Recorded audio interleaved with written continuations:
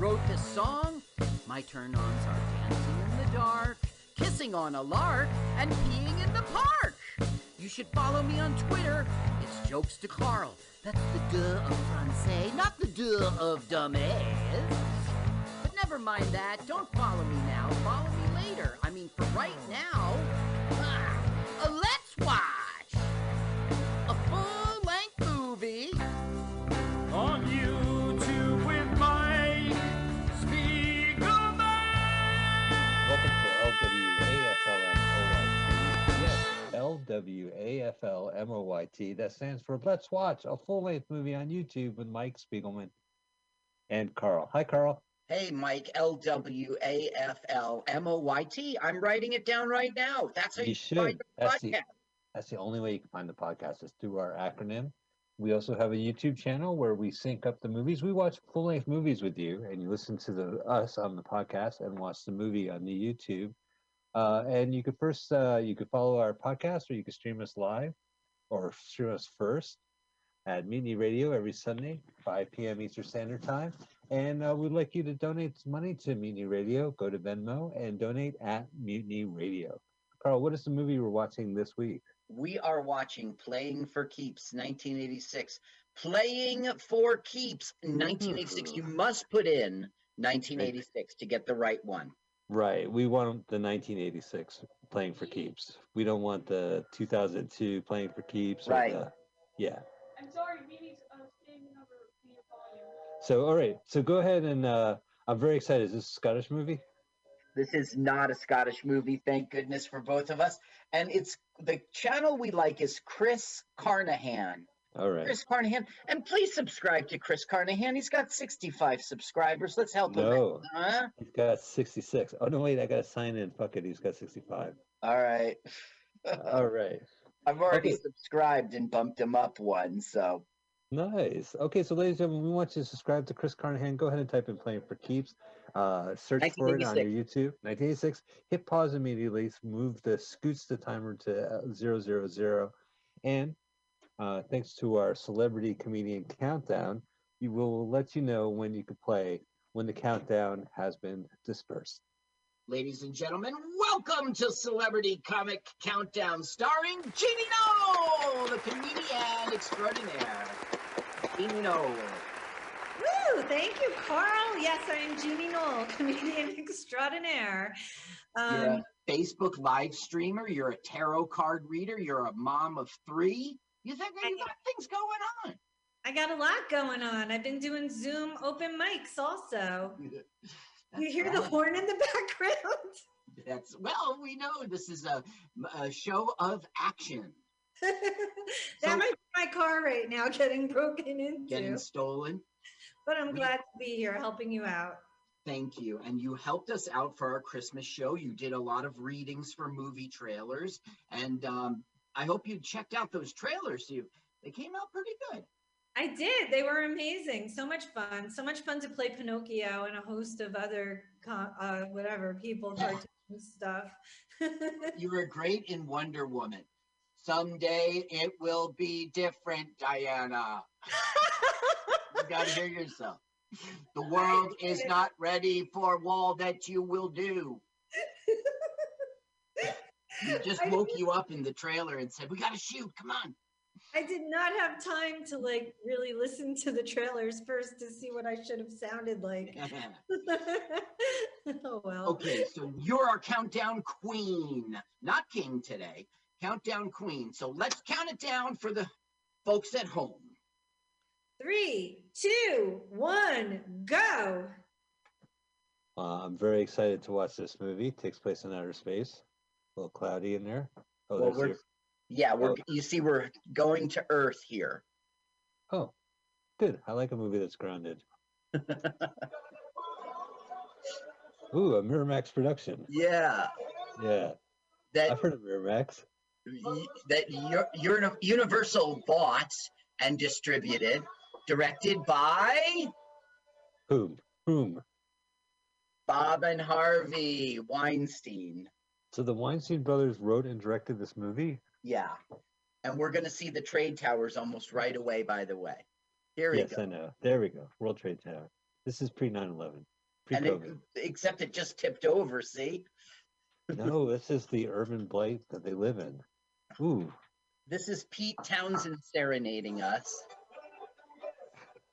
Pete who? Pete Townsend? I What's he swear, doing every here? time I hear Pete Townsend solo material, I'm like, he's missing 3 guys. He's been missing 2 guys, right? Such a better film. Such a better song if he was. So this was a serious movie. Miramax was young at the time. They had been founded in 79, right? So we're talking about 6 or 7 years later, they're making this film. There's Marissa Tomei, and she is not famous yet. She was Mandy in the Flamingo Kid in '84, and she was in Toxic Avenger as Health Club Girl, uncredited. So Man.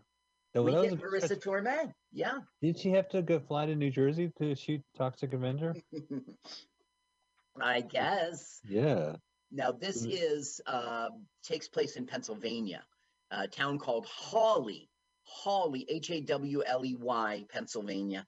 It's shot all over Pennsylvania, and they do a bunch of shooting in Manhattan. Yeah, well, the intro looks like it's from straight out of the city. Is there like a guy talking about it? My best friend, Silk. Yeah, yeah. What was it, JoJo? And right, JoJo and Bang. Bang. No, it's Spikes, Silk, and Danny. Oh, and all right. Spikes will be like, when we was growing up, it was always, and Danny was the dreamer. And So Danny's the star, but Spike's is narrating it. Oh, there we go, Twin Towers.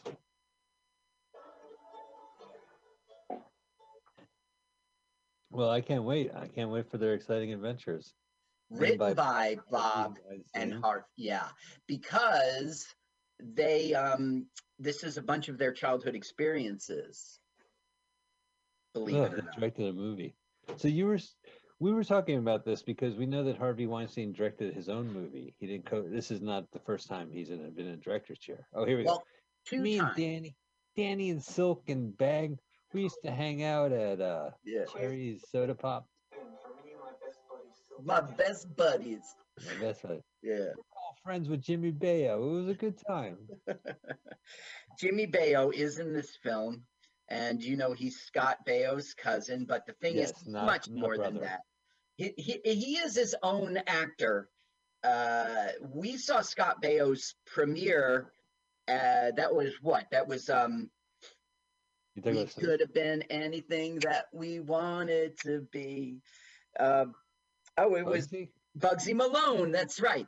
That was Scott Baio though. That wasn't Jimmy Baio. Right. I'm just saying that this was around that same, like at age 13, which is 1975. He first appeared on screen, but he was Billy Tate in the comedy series Soap from 77 to 81. I mean, he's his own actor. He really is. Well, I know him from Bad News Bears and Breaking Training, the second one, where he literally plays a man named Carmen. Carmen Ranzoni. They used the song Carmen, right? The opera to great effect. And they're like, let's make a sequel, but this time we'll name the Italian kid Carmen. Right. That's exactly what happened. That was 77 also.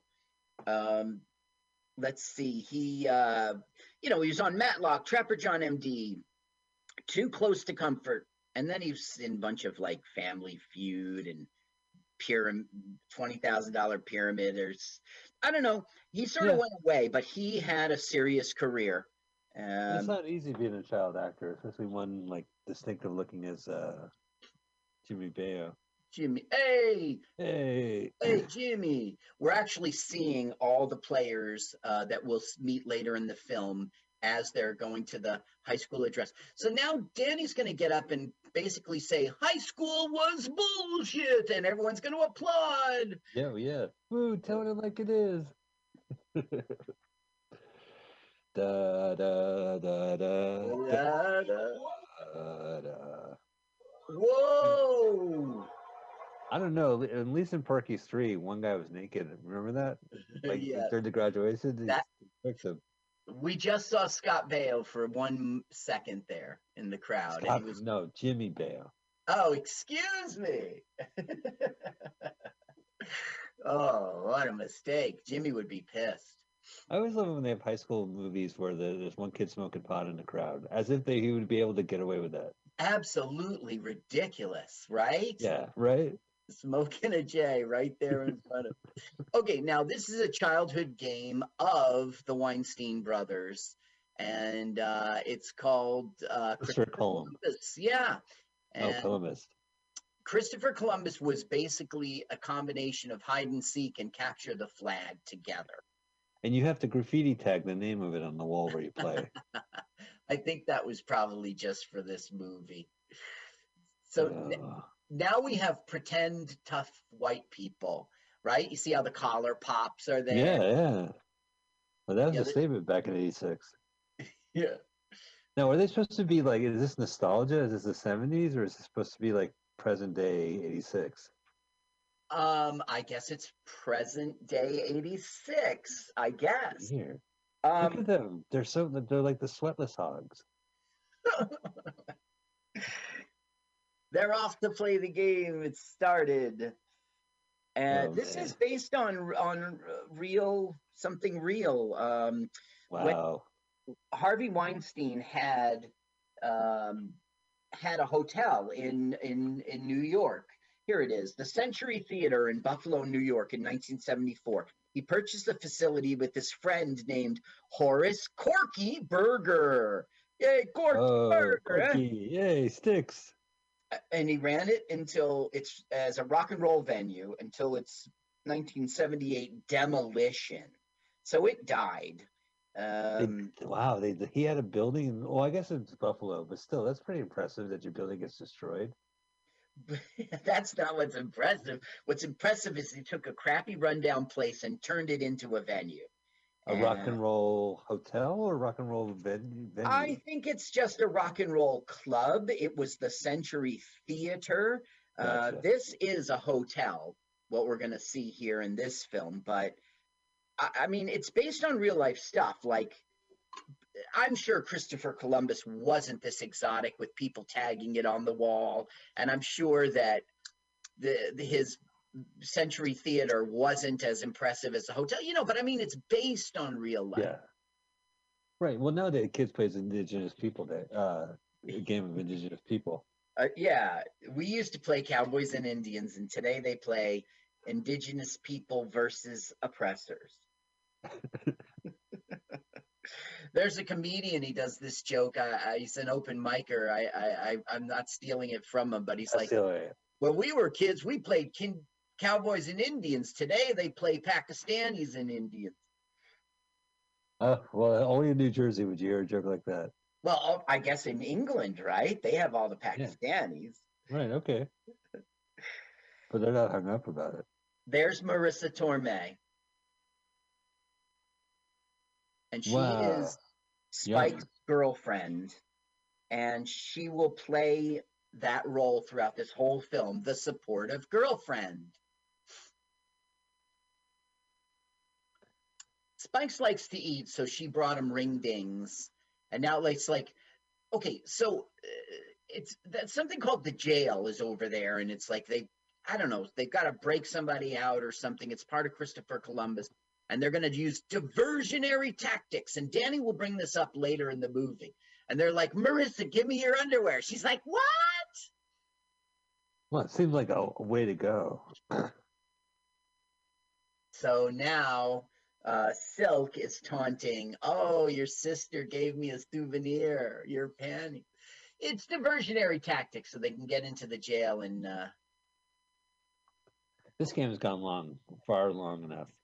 It's 24 hours, this game. Really? Yep. Wow. Oh, look at that. He's using a New York City fire hydrant like they have in New York City. You must be way behind me. I am at 10 minutes and 21, 22, 23, 24. Yeah. I'm a couple seconds behind you. Couple seconds? Yeah, I don't know how. I did the countdown with the celebrity comedian countdown. Maybe because I'm casting to a well, I'll tell you what. No, it's fine. Just tell me when you get to. Can you pause and then I'll tell you when I get to 40? Okay, so it's 10 minutes 47. Okay, Wait, I'll tell you when. I'll tell you when I get to okay, 47. 10 minutes 50. 10 minutes 50. All right. Okay, sounds good, audience. All right, so I Audience. got 3, 2, 1, 10:50. Okay, so All now right. we're meeting his little sister, who's very concerned with feeding the poor, so much so that she gave away their burgers for tonight's dinner. And he's like, "We are the poor." Her name's Kim Hauser, and she was a child actress for a short time. She was on CBS Summer Playhouse, Spencer for Hire. She was in this Playing for Keeps, and then she went away. She probably Yeah. just, you know, had a normal life.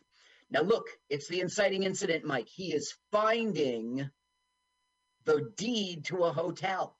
So I don't get this. He inherited a hotel because he opened up a box in the kitchen. Well, the family inherited the hotel because their aunt died. And So, but it doesn't make a sense. So they bought a box to put the deed in it and left it in the kitchen, and that then was Danny discovered it. that's the emergency fund. Since the burgers were gone, he went to see if there was like a couple bucks in the emergency fund to go buy burgers, and he found the deed. And he's going, "Ma, what is this?" And she's going, "Danny, forget it. There's Danny, you and your $8,000 crazy. in taxes." So wait, how long has this deed been in the box? Like minutes, like a couple days. He just bumped Okay, me because into- I'm gonna say, if he ran out of burgers and he went to the emergency fund and then discovered they own a hotel. No, the aunt just died. She just died, and Oh, my condolences. so the mom is like, "Hey, you and your crazy dreams. Nobody's been there in 20 years. Hey, Well, Ma, we can turn this into a hotel. Oh, dreams that Danny. don't, Danny, dreams that don't pay the bills, eh? Your heads are always in the clouds, Danny. You and your crazy dreams. We don't even You're have a crazy. pepper. I remember when you were a kid, you had your crazy dreams. I said it doesn't put food on the table." Come back to reality. Look in the fridge. We've got a plastic 6-pack ring, and that's it. No sodas. She is, her name's Hildy Brooks. She was on Boston Legal. She was on an episode of ER. She was on an episode of Cold Case Files. Her last credit is Nip Tuck in 2010. So she, Yeah. So she was in ER, so she was probably in a hospital bed. She was in cold case, so she's probably on an autopsy table. And she was in nip tuck. She was on a lot of surgery tables. this is the bad guy in our film, and he's a soap opera actor who we should know his face.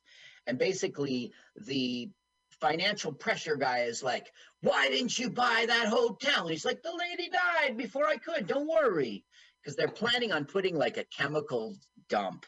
It's a waste processing facility in the neighborhood of Hawley, and nobody in Hawley knows it. So, This sounds a lot like the movie My Five Wives with Rodney Dangerfield. uh-huh. He buys a ski resort, but because it was like a weird Amish family that owned it. Yeah. Yes, he comes with his 5 wives. But there's a developer who wants the ski resort, and he'll do everything to stop Rodney Dangerfield.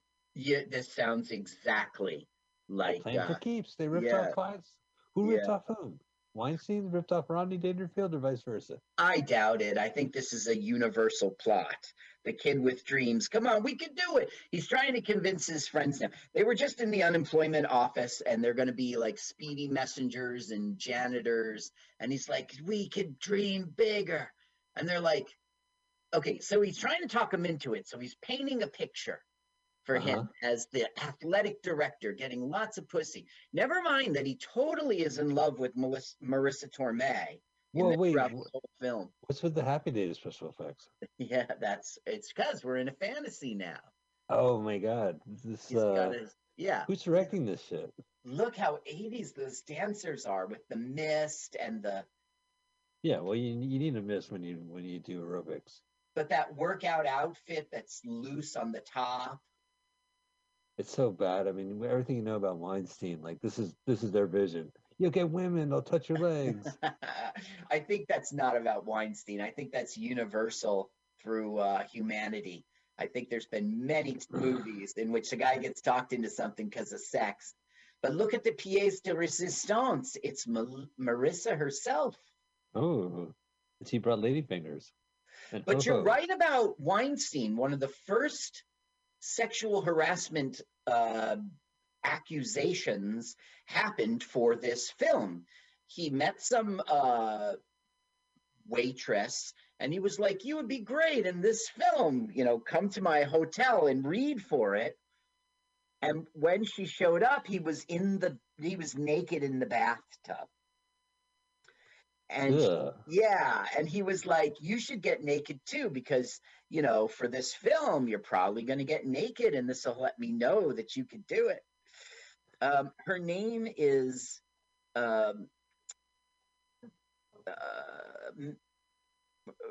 Roberts, and she is today a psychology professor at Colorado College, and she researches sexual objectification.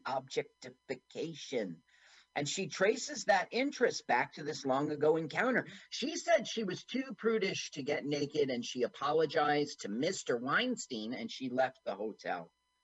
But he was a pig even back then. Yeah, oh yeah. I mean, like, I had read about this movie briefly. There was a book, the same guy who wrote Raging Bulls, he wrote a book on Miramax, but by the time he wrote it, you know, it's definitely dated now because a lot, you know, he never really covered most of the sexual harassment charges. Just that the Weinstein brothers took a lot of control of movies and stuff. Yeah, strong arm tactics. That's what they're accused of, or at least he is accused of. Let's see. Accused of strong arm tactics to market sterilization, to approach to purchasing immensely popular foreign films, only let them sit on the shelf unreleased domestically to keep them against the competitors. And he prohibited Asian films in particular from getting Oscar. Let's see. Wait, what are you talking about? Really? Yeah. Okay. Oscar-worthy films as Zheng Yimou's period action epic Hero. Which He is on Netflix. He prevented it from.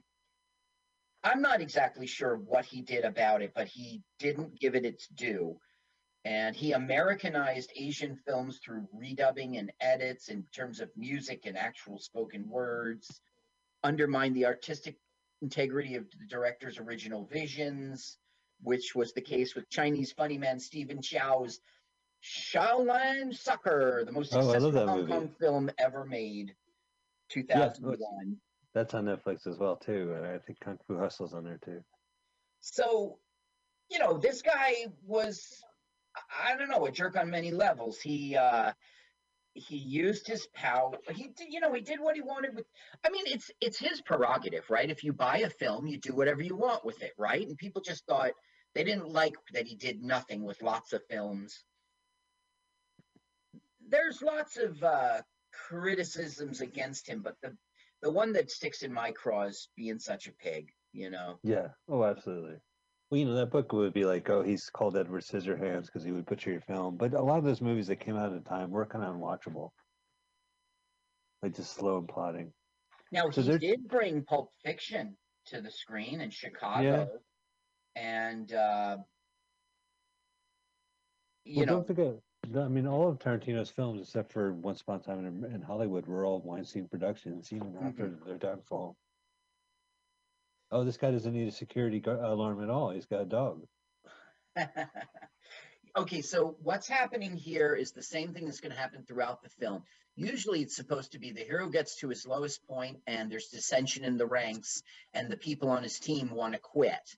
And then he learns some new information and uses that to get re-energized that we can do this and he gets everyone on board with him again. But they break that film rule in this movie because all the time throughout every single act, it all falls apart. They want to quit. There's dissension in the ranks. And then Danny goes, no, we can do this. And he talks them into it. This is his big plot. They went out to raise $8,000 for the taxes and failed miserably. Okay. But now they're going to be successful selling cookies as Boy Scouts. Gonna, Oh, they just walk into a random building, they're gonna random raise floor. $8,000 walking into a random Manhattan office building with This is no such a permission. 80s. No laptop computers, no desktop sets. Right. You Yeah. see typewriters and papers. Yeah, electric sharpeners. Well, they all have it like in a grid, like old school desk setup. Now she's somebody. My Claire research Teller? was my research was not good because this film, usually what happens is you look up a film, you get Wikipedia and IMDb, but you can go deeper and deeper into these, the kinds of films you pick are covered by interviews and movie fan sites that really go into the details. Everyone forgot about this film. Yeah. So two of the women we just saw have been in many, many things on TV and movies, and I just couldn't find them. Couldn't find their names. Well, you recognize them. Usually like selling Folgers. Right. It's her right now, the chubby African-American woman, and then the older woman we saw earlier. She's been on commercials and So they just sold what, $1,000 worth of cookies? Just no, eight more offices? $8,000. They went to all these different offices and they're doing schemes to sell the cookies. Like Seduce cookies. she's like in love with look, it's all adding up. It's all adding up. Here's They need two another- more. We gotta get more Converse so we could put them into more shoeboxes. Now, Spikes has Marissa Tomei, but he's all about sex and food. Yeah, he's already looked at that woman's dress. Yeah, he did an upskirt. Actually, that's not fair to him. He's just looking at the legs. Right, yeah. Okay, yeah. All right, I've gone too far. So now he's got enough money and he's on his way. You see, he's taking with him his crispy saltine crackers Yeah, and very important. he's packing up to leave and he's saying goodbye to his sister. I would whistle, but I can't. The crackers. Oh, yeah. Okay, all you're going to do in this scene, you're just going to go when the girl walks past. Okay, got it, Chief. I'm Got it, going Mr. to craft Weinstein. services. I'll be right back. And roll them. Cut. Would you get Mr. Weinstein some water? How did Mr. Weinstein catcall a woman while eating crackers? Now we're saying goodbye to New York as first they're on the west side. No, now he's on FDR Drive on the east side. East side. Right. Okay. Now he's right. Bianchi Stadium is right across the river here. Wait a minute. And And now now he's leaving on the George Washington Bridge. And what? anybody who knows this bridge, knows that view and knows these famous rocks he's going to pass. So he took a scenic route to Pennsylvania. It's just weird how he was going downtown on the west side, then uptown on the east side. It makes sense for George Washington from the FDR, but. Right. Okay, so now we're in the middle of nowhere and we are going to meet the love interest. By the way, listen, I know you're not familiar with Pennsylvania. You're more of a New York City kid, but continuity is crazy. Those ducks are nowhere near that deer sign. That is ridiculous. Yeah, people are supposed to believe you're going from Pennsylvania Duck Pond to Deer Crossing. Now, for some reason, their van has a periscope, and we never learn why. Hey, old man love interest. I'm an old man. So wait a minute. So the love interest is just happens to be off the side of this farm? Right, and Marissa Tomei is like, whatever. Yeah. Marissa's like, There's not another woman in this movie. so Danny falls in love with cutie, and that's it for the film. He's got unlike Spikes, who's looking up every skirt. Falls in love. Yeah. Oh, that's great. He's committed. Her name is Chloe, and she'll be all over our film. And he's like, I think I'm in love. Look at the periscope staring at her as they leave. Okay, now you remember the hotel in the picture. right? Right. Yeah. Sure. It looks like a Beautiful. grand old place. Right. Now we're going to see what it looks like today. Ba-da! Uh-oh. Even Delta House looks better. I'm Yeah. going to kill you. Look at it. It's all boarded up and crap. And there's mattresses on the roof. Now, Marissa is doing her role, going, I think it's cute, chewing gum. And she's like, I'm going inside. You know, she's like playing her supportive girlfriend part. Right. Well, these guys are playing the crazy friends. I can't believe you hoodwinked me in another crazy scheme. Come on, guys. Can't you see? I see potential. I see rap. I see montage, right? They're going to clean up the hotel? Oh, yeah, you got it. Yeah, you're right. It's going to be like you're going to hear the Rocky music as they're, zigzag on a saw, and it's going to be the whole thing. So it's like Revenge of the Nerds, right? Don't they clean up the frat house and they play like a little song? They do, but actually, maybe you're right, that parallel, because they're going to enlist a bunch of friends who they call stockholders, and they're all going to come here. Okay, so he goes, I think it's haunted. There's no such thing as ghosts. And then they hear a voice. Oh, look at Marissa. She jumps right up there. She's doing her role perfectly. So this is the voice of not a bum. He's not a bum, but he lives there. His name is Harold Gould, the actor. And in this movie, he's called Rockefeller Harding. Now, you'll know him from, he was Martin Morgenstein in the sitcom Rhoda for 4 years. And he was Miles Weber on the sitcom The Golden Girls for between 89 and 92. And he was in The Sting. He was in Silent Movie, the Mel Brooks film in 76. Yeah. You'll know his face. I know I probably recognize his mustache. Yeah. You know, ever since he started growing that mustache, he stopped trimming his nose hair.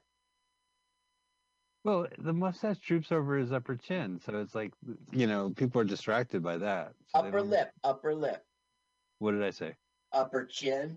And I'm trying to think about what's the lower chin. Let's see. Is that the upper chin, the upper chin, where your upper lip is. Yeah, his goatee covers his upper chin. So now it's he's explaining that he lived here. And, they're going to have a little meeting. Like, they're explaining, well, we own this place, and things keep falling apart. That's the joke. Well, that's nice of him to hang out. So he's like the carekeeper, or? Well, no, he's just a bum who moved into. He's not a bum, though. That's the thing. He's on the run. He's on the lam. He's hiding from Wall Street swindle he did. And so he just moved out to Pennsylvania and found this place and hides in here. That's so funny. And now they're Marissa Tomei is like, I think he's cute. Let's keep him because he's not a stray dog. So he goes, while the jury is deliberating, you want a tour? Yeah, well, but isn't like Gordon Gekko after him or something like that? Yes. Charlie Sheen? Yes, they are after him, but nobody's going out to Hawley, Pennsylvania. Who would think it? Playing for keeps. Okay, so we're in Act 2. We're going into Act 2 now, and we're basically get the movie poster, which is they're trying to fix up an old hotel and make a dream happen. And so we're going to see how the place is a dump and everything's falling apart, et cetera, et cetera. It's a big hotel, right? I mean, like, this is a long corridor. Mm-hmm. It's an estate. It's all the land. It's a palatial estate. They've got a lake. This is their honeymoon suite, and there'll be more jokes about how it's a dump. Wow. It's so incredible. Like, all it took was their aunt dying. Yeah, I know. I mean, had I seen this film in the early 80s, I probably would have killed my aunt. Yeah, you get a sweet... Well, I don't know, Carl. You wouldn't want to move to Pennsylvania.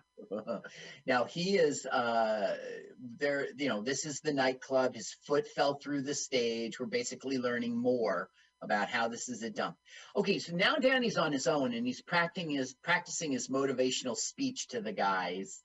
He's going through different tactics he might use. Is he looking in the mirror? It's going to be so happy. Yes, he's looking in a mirror. Oh, my God. This is gonna be fun. Listen, all this hamming and there's like no Jimmy Bayo, it drives me crazy. Yeah, he's coming. He does not get a good part in this film. But don't you think like all of them would be better suited if like Jimmy Bayo took over? I think yes, because I mean he's a star. I mean he was in Soap, and that's in people's memories. Although Yeah. it was like 9 or 8 years earlier, and he was in Bad News Bears. I mean he should have been one of the friends, but the Weinsteins did not cast him that way. We don't think you would make an authentic Silk. What are you talking about? People are not even named Silk. Silk wants to be Michael Jackson, and for him, the whole thing is about that nightclub. So he's telling him it's going to be a rock and roll hotel, the Hotel Majestic. There'll be MTV in every room. Wow, Okay. for kids only. Now, this is the soap opera guy who's our heavy and our bad guy, and you might know him. Let's see. His name is Robert Milley.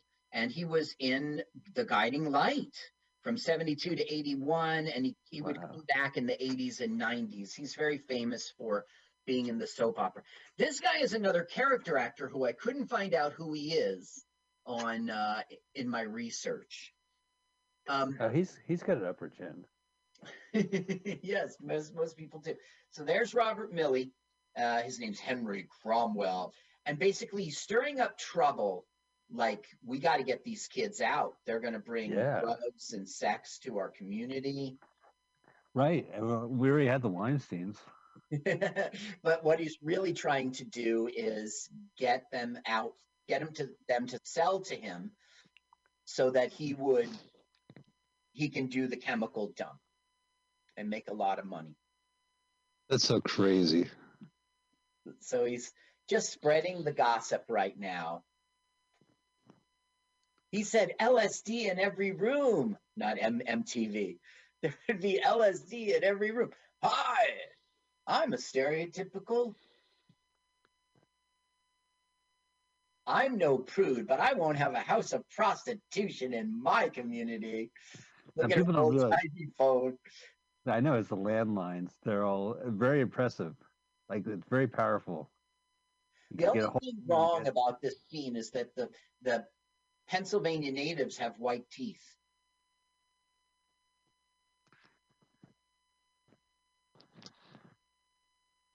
Yeah. So it's basically, we got to have a town meeting to get rid of these guys. Okay, so now you can see that Rockefeller's no bum. You can see he's in a three-piece suit without the jacket there. He's got his tie on for some dumb reason.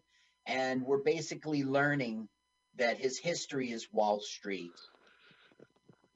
And, like, why are you here? And he's like, you shouldn't ask so many questions. So later on in the film, they'll use that against him and arrest him. It's just another way to hurt Danny, try to get him to sell. I love how you say, like, he's the Wall Street guy, but he's wearing a tie for some dumb reason. Because he hasn't been a Wall Street guy. He's living in a hotel. I guess, I mean, even if, like, that's the clothes he brought, why would you put on the tie?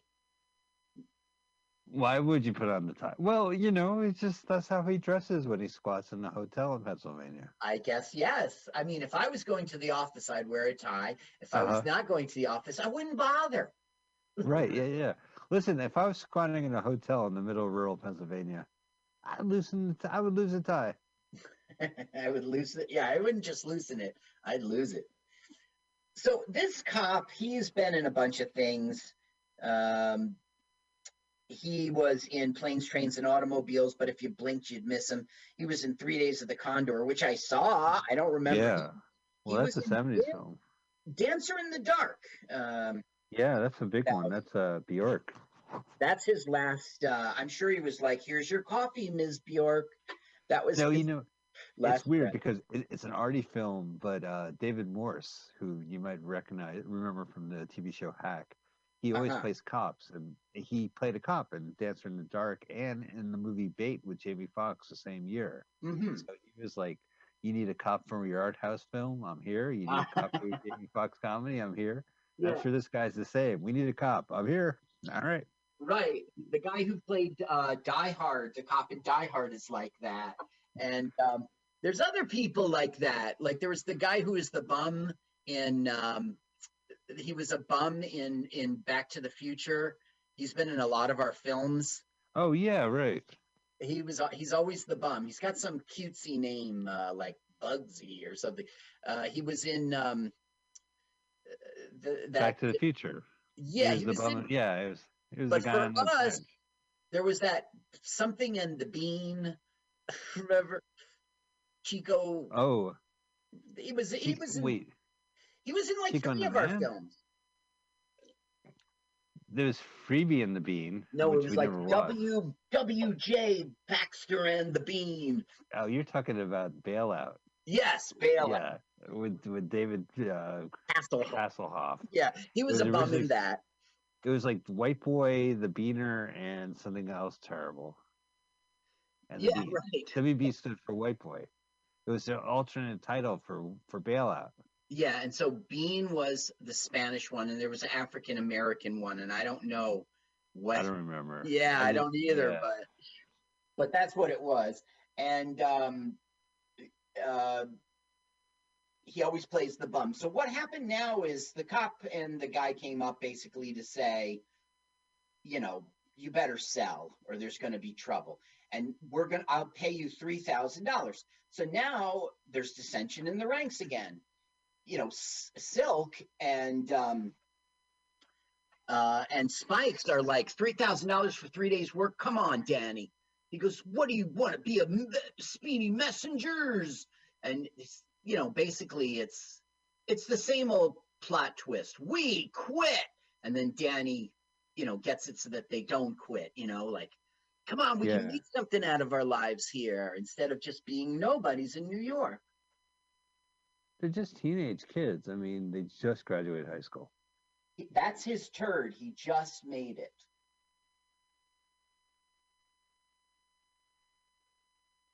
Oh, Danny, we thought you would be here at Ponder Rock. We thought you'd be here coughing a squat. So we will stick with you because that's how this script goes. Yeah.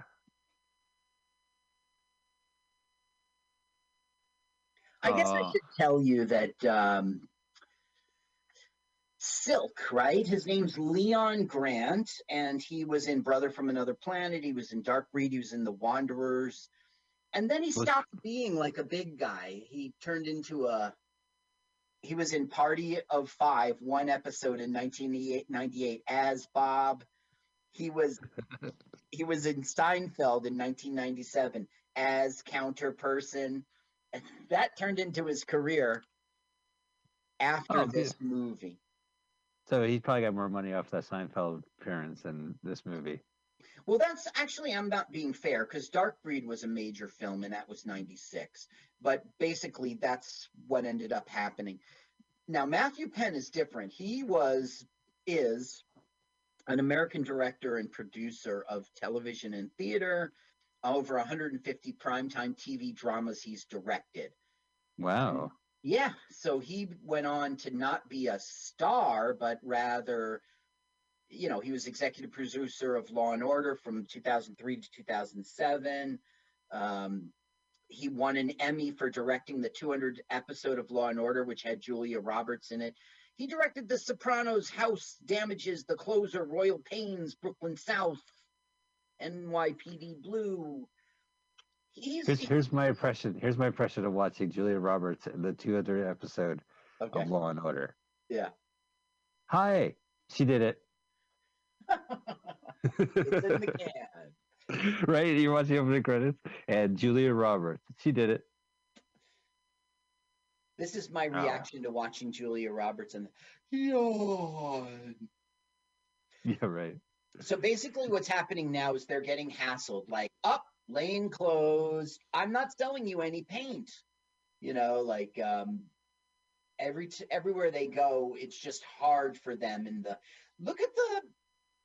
you could still buy those stickers, green stamps. Yeah, SNH. That's right.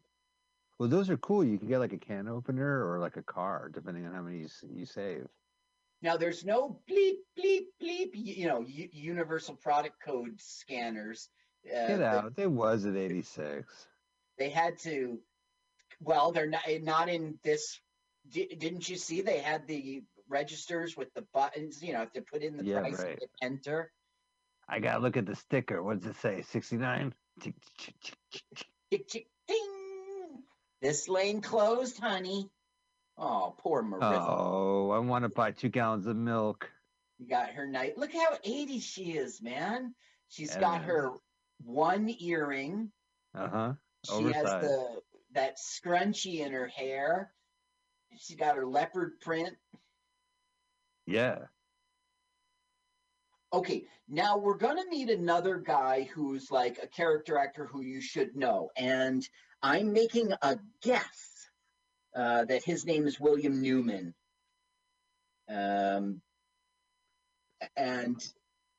when he comes up, I'll show you. Basically, they're going to be hassled once again. Slam! Here's your food, you city scum. You go back to New York City. Seriously, man, what kind of New York City high schoolers go to Pennsylvania? You see the guy in the center there? Uh-huh. Do you recognize his face? I don't recognize any of these guys. I mean, you're right. They might have all been in like an RC commercial back in the 80s, but I just can't place no, it. This guy, if it's who I think it is, he's got some real credits here. He was in Mrs. Doubtfire in 93. He was in Brubaker, The Postman Always Rings Twice, Mosquito Coast. Hero, he was in Hero. Leprechaun, you like that one? Sure. Leprechaun. He was in Jury Duty. Well, that one I know. Why do you way to bury the lead? With Pauly Shore, Teacher's Pet, Mrs. Doubtfire. Do you know who else was in Jury Duty? And he's our Star Trek connection. Go ahead. In Jury Duty, Pauly Shore's parents were played by Shelley Winters and Charles Napier. And the killer was Stanley Tucci. Okay. How's that for a movie? It should be good, but it wasn't. Yeah. No, it was, Recently, I got very jealous. Now, I rarely have envy or jealousy, but I did. There's a fellow comedian, and he is formerly a pro wrestler, and he's been getting cast in things. They're all B-level things, but he's out there doing it. And on Christmas, he posted Pauly Shore sending him like a video message going, "Hey, Mike, what's up?" I was so jealous. It was Pauly Shore all alone on Christmas. He's Jewish, though. All alone on Christmas somewhere in Nevada, somewhere in Las Vegas. But it was like a residential home. Pauly did not look good. He said he was wearing his hat because he had he had not taken a shower yet. Oh, yeah, that's why. But even though Pauly is so low on he's like an E-level star, I was still so jealous because we recently did that movie. Remember, Pauly Shore is Dead? Yeah. And I got to research and look into him and hear his podcast and stuff. And, and so if anybody, like, I should be his personal friend. But no, Mike gets that. Okay, so now love interest comes over and surprises them with a basket of farm produce from, just to help out. Yeah. And he's because they couldn't get any couldn't get any groceries. Right. Marissa struck out. So here's a corn and a tomato. Basically, he asks her out on a date, and it's very tough because he's like, "You want to go see a movie?" She's like, "The closest movie theater is 50 miles from here." And he goes, "Well, how about we get some pizza?" And she goes, "The pizzeria is right next to the movie theater." So he goes through all these things, and she basically is like, "Why don't we take a walk?" So that's what we're having now, their walk. Let's just go to the nearest Horn and Hard Hat and get some automated food. Oh, the local Automat is 600 miles. Remember those things? So he's like, in New York, we buy flowers. And so she's teaching him about flowers. He keeps on trying to kiss her and stuff, and she's diversionary tactics. Right. And he's like, This is the butter cup. That doesn't look like a butter. Oh no, it's not yet. I don't know. She's teaching them all about flowers. In the end, though, they will. Whoops! He almost Yes. kissed her. You keep trying to kiss me. Yeah, the director tells me to. This is the buttercup. Mwah! Now they kiss. And that's it. Chloe is now in love with her.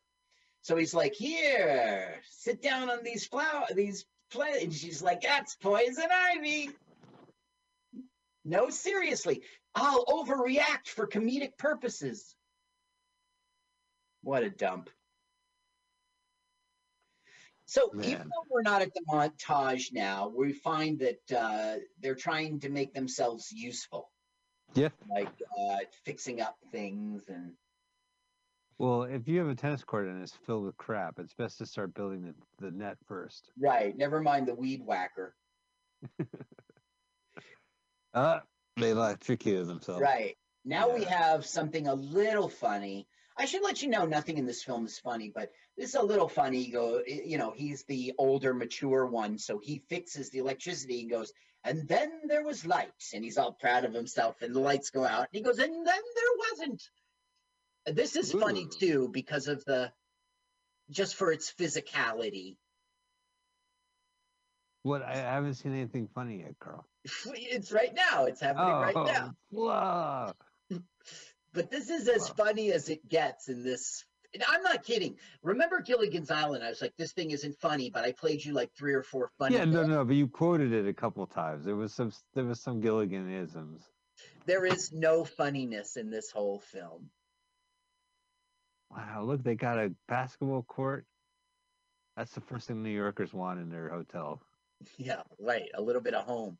Now look at this place. Doesn't it look like he's in the soap opera right now? Oh my God, yeah, this is like Falcon Crest. Basically what this is, once again, is I'm giving you pressure to buy that hotel. Relax, pressure guy. I'm going to Man. buy the hotel. I can't believe Rodney ripped off Weinstein's. Yeah. This is totally the plot to My Five Wives. Yeah, I wish he was dead. Oh man. By the way, you can just see. informed me that he is, and I think it worked. Oh, right. Well, Rodney is dead. Oh, well, I see my plan coming to fruition.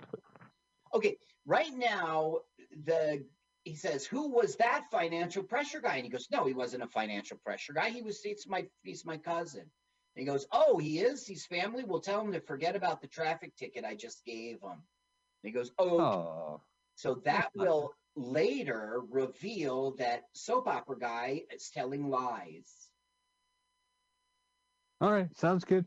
Now here we have the lagoon at Gilligan's Island. Nice. Finally, some Gilligan's Island. I just want to check in with you. I am at 48 and 43, 44, 45. What are you? 47, 48? I'm on like 30. I'm on 40 right now. I don't know why that's happening. Wait, I caught up. you are I'm at 48, 48. okay. So it's not terrible. It's like No, it's 12 not terrible. seconds behind. 12 seconds behind? Yeah. Here, let me just click a button and I'll just move it up a couple of seconds. I should pause instead. All right. Pause. Okay. Basically what's happening now is I'll pause in a second. He's trying to like get into, he's trying to seal the deal. You're my girlfriend. And she's like, she's going to go skinny dipping instead to diversionary tactic that. I think that's a bad move. Okay, I'm going to pause. Okay. And 35 seconds, 49:35. Okay. Well, I'm at 30, 31. Nope. 33, 34, 35. She's up. Okay. There you go. Thanks, Carl. Now look, boobs. You Yeah, see Chloe's that worked boobs? out. So Weinstein wasn't lying. Wait a minute. You paused at that scene? Yeah, because I just wanted to gawk at it. Okay, now she goes into the water and all of a sudden she has a tank top on. Now we're going to have very sexy Marissa Tomei stuff. Yeah, look at it. They're in media res. They're doing it right now.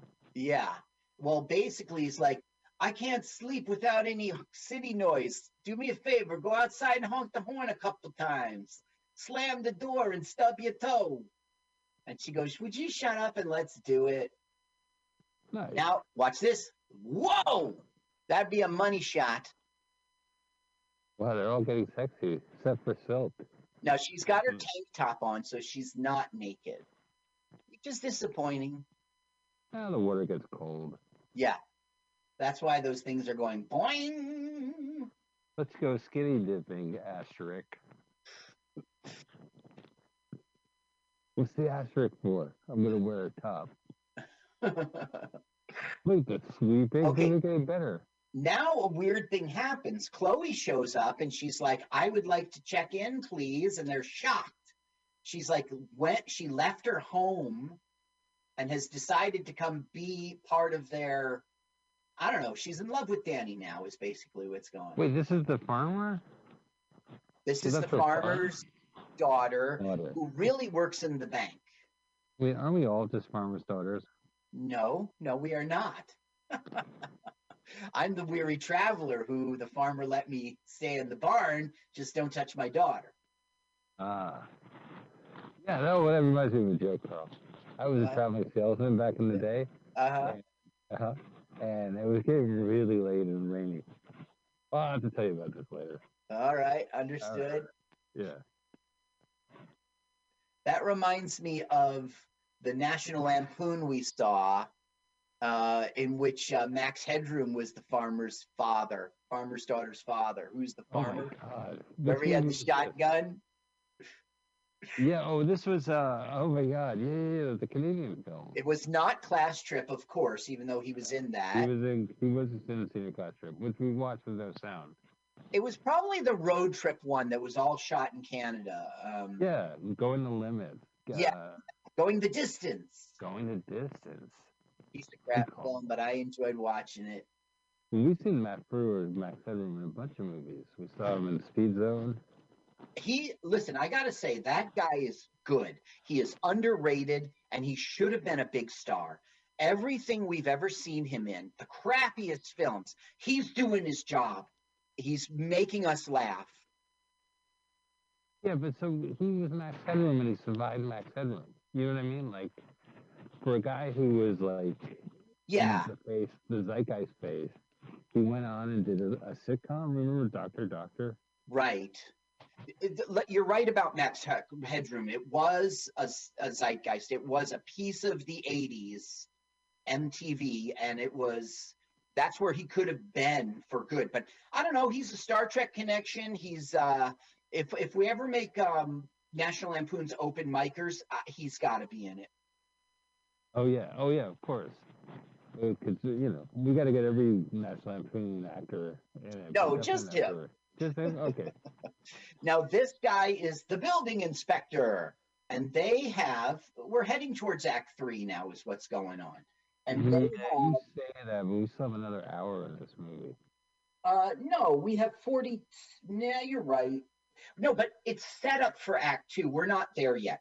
What's going to happen for Act 3? What's going to happen for Act 3 is he goes back to New York City and gets all these investors to come help him get the hotel up to speed. And then we just had the setup for it. One of the things they have to do is not a septic tank, it's a something field. It's like where all the poop goes. And if they had a backhoe, they could get it done in a day, but they don't. So they have to shovel it out. You'll see. All right. So basically, he went to find Rockefeller because he knows he would know what to do, and Rockefeller's in church. We don't know that he has remorse for his Wall Street scandal, and he's trying to. But he's basically telling them now, do you think I should quit? And he's like, you don't understand American business. What you need is stockholders, investors. And he gives them the idea to go back to New York and get Jimmy Baio. And others. Oh, good. So we're finally getting to the Baio. Yes. Now, so many people, they were only in this film, and we're going to meet them all when we, Tway Towers. Yep. Are we Too lined soon. up? Yeah. Yeah. No, I saw them. Okay, look, we're on the West Side Highway going downtown. The periscope is down. Snooky's Diner. Snookies is not downtown. Now this is the chef. They're going to hire a chef. His name is Gene Epps. His name is Bruce Klugger, and basically this is all he did. But he's good. He's good. Let me put it up. All right.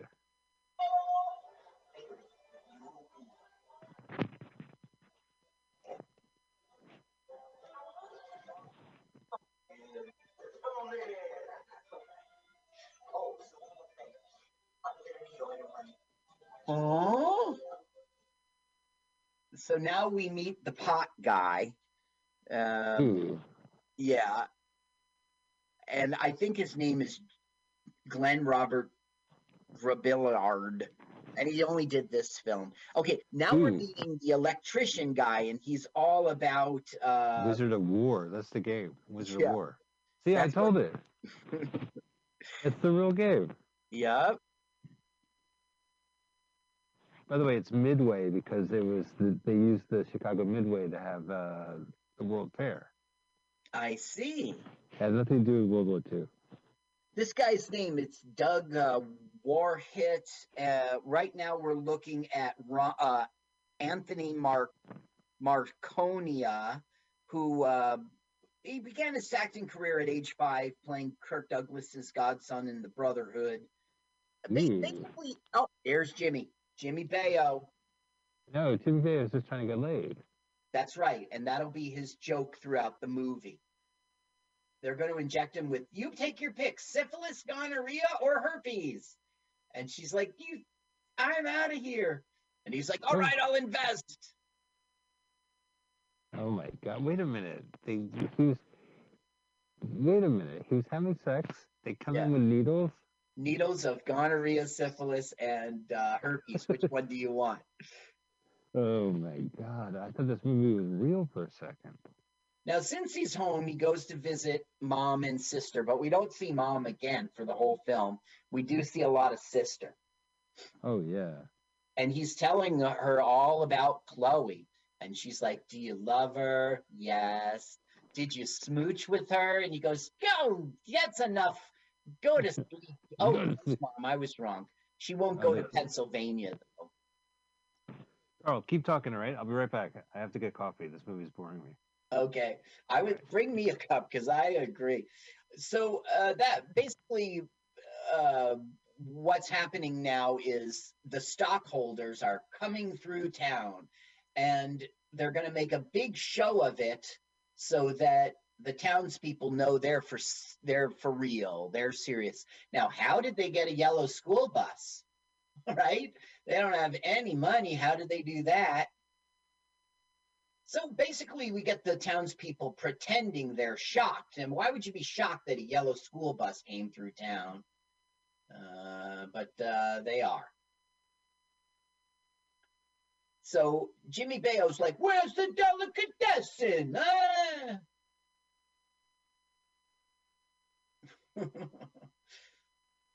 So now soap opera bad guy is saying to guy who always plays the cop, I want you to research everybody who's associated with this hotel and find me some dirt. So the cop is off to do that. Scott Baio and Boob Girl. I gotta say, Marissa Tomei does her job in this movie. He's like, you won't expect me to cook in this kitchen. They're like, no, we expect you to clean it up. Like everybody's getting a little hoodwinked. Now, Jimmy Baio's like, where's the bed? He goes, there's no arcade. There's not even electricity. And he goes, good. This must be the electrician you told me about. Get to work. So he's essentially putting, Steinberg, you said you were going to sleep with me. Where are the beds? That's Jimmy Baio's whole role. I think he came back, Mike. Yeah, I did come back. I was laughing so much at Jimmy Bayo's repeatedly cockblock. He goes, "Where's all the grass you promised me? There it is. Start cutting." Oh, It's basically that through, each one comes out like, "You promised me an arcade. There's not even electricity. You better put some in then. Here's the equipment." so where's all that pot? You said it was going to be in the kitchen. It's in the kitchen. There's Jeez. pots and pans. Now he's saying that they have to fix these beds. And Jimmy Bayo, you can practice you can break them in. But how are you supposed to fix old mattresses? You're not, right? Now, let's be honest. Doesn't Jimmy Bayo look a lot like Jay Leno? Yes, that's a good call. Yeah, A that's a young great call. Jay, but Jay Leno looked more goofy. But They both wore denim. yeah. Okay, so now we have the last Act 3 setup. It's that Oh, the rickety old bridge. I got a backhoe for you, but I'm not bringing it over this rickety ass bridge. The bridge will collapse. Ah. Well, shouldn't they fix the bridge first before they build a hotel around the bridge? They won't do it. Well, looks like they're literally breaking ground. Yeah, because there's no backhoe, they're going to fill the septic poop trench on their own. They're going to dig it out. And I said fill, but they're not going to fill it yet. So basically, it's you see the funny hilarity. We're going to get that montage you were talking about coming up. I hope so. Yeah, they turn into a pretty plate. Oh, just because it really happened doesn't mean you got to make a movie about it, right? Oh, now, Daddy's here to come back to get Chloe. Now, you might notice him. His name's Raymond Berry, but he is an Academy Award winner for Born on the 4th of July.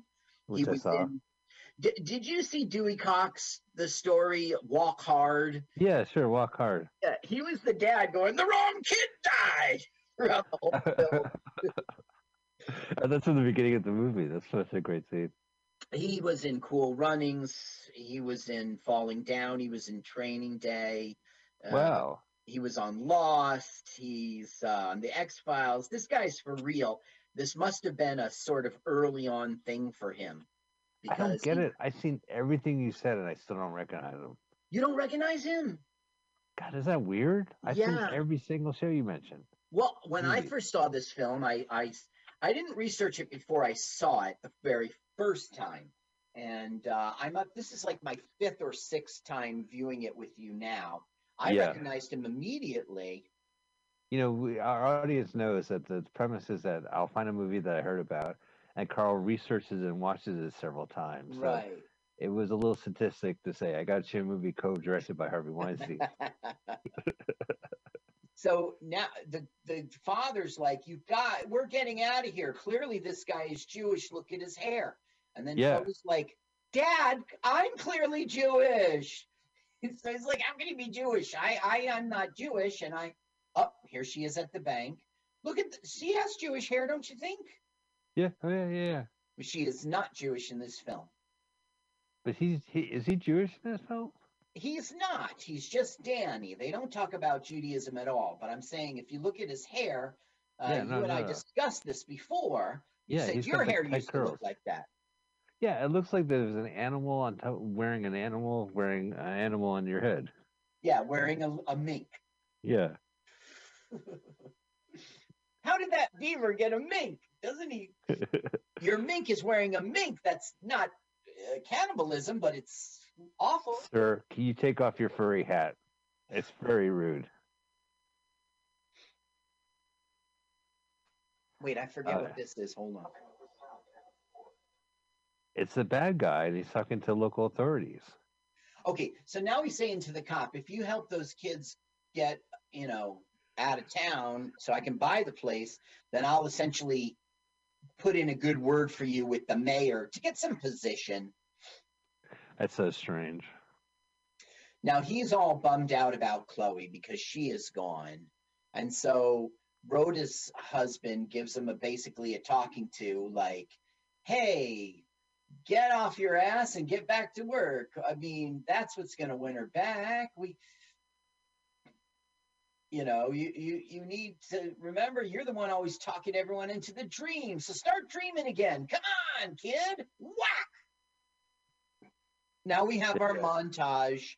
Good. But All it's right. basically a musical number. Oh, they're gonna sing too?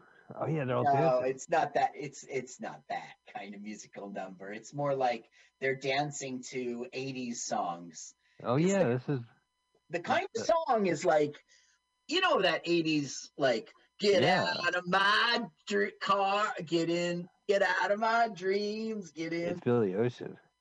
Yeah, it's that kind of song. Let me tell you, this, like I said, research was hard to do on this film. There wasn't a lot about it, but I think when Universal bought it, they heavily invested in a soundtrack. We've got Life to Life from Pete Townsend. Also, Distant Drums by Peter Frampton. There's a Phil Collins song, We Said Hello Goodbye, which was actually a B-side for two of his, No Jacket Required singles. Sister Sledge is in this. See, that just seems like such a waste of like talent. Like just typical Miramax. Like we got an A-list soundtrack for a movie that like they're You hear how dancing. it's 80s, the song? Yeah, I know. It's ridiculous. I'm listening to the music.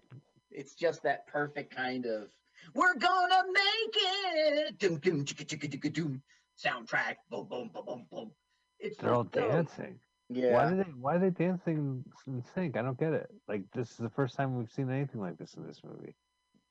So it's just like you said, it's the kind of montage thing, like we're making this house look good. Yeah, but the montage has like Booger cutting something, and then they cut to like the nerd. Like It's not exactly, even though they're doing this dance thing, they are cutting around. yeah, Look, this is supposed to be hilarious. Now, also, the most interesting thing about the soundtrack is they have that Stand By Me, which John Lennon did a very famous version of, and it was a really good version, but it's done by his son, Julian Lennon. in '86. So how old was Julian? Like Old, I don't know, but this was around the time in which all of a sudden he burst out and had an album, right? And everyone said, "Oh, he's started," and then he went away. I don't know. No, you know what? The last thing Sam Peckinpah did was he directed a music video for Julian Lennon. Are you sure it's not Sean? Okay, Sean in Lennon? the 80s? In the 80s?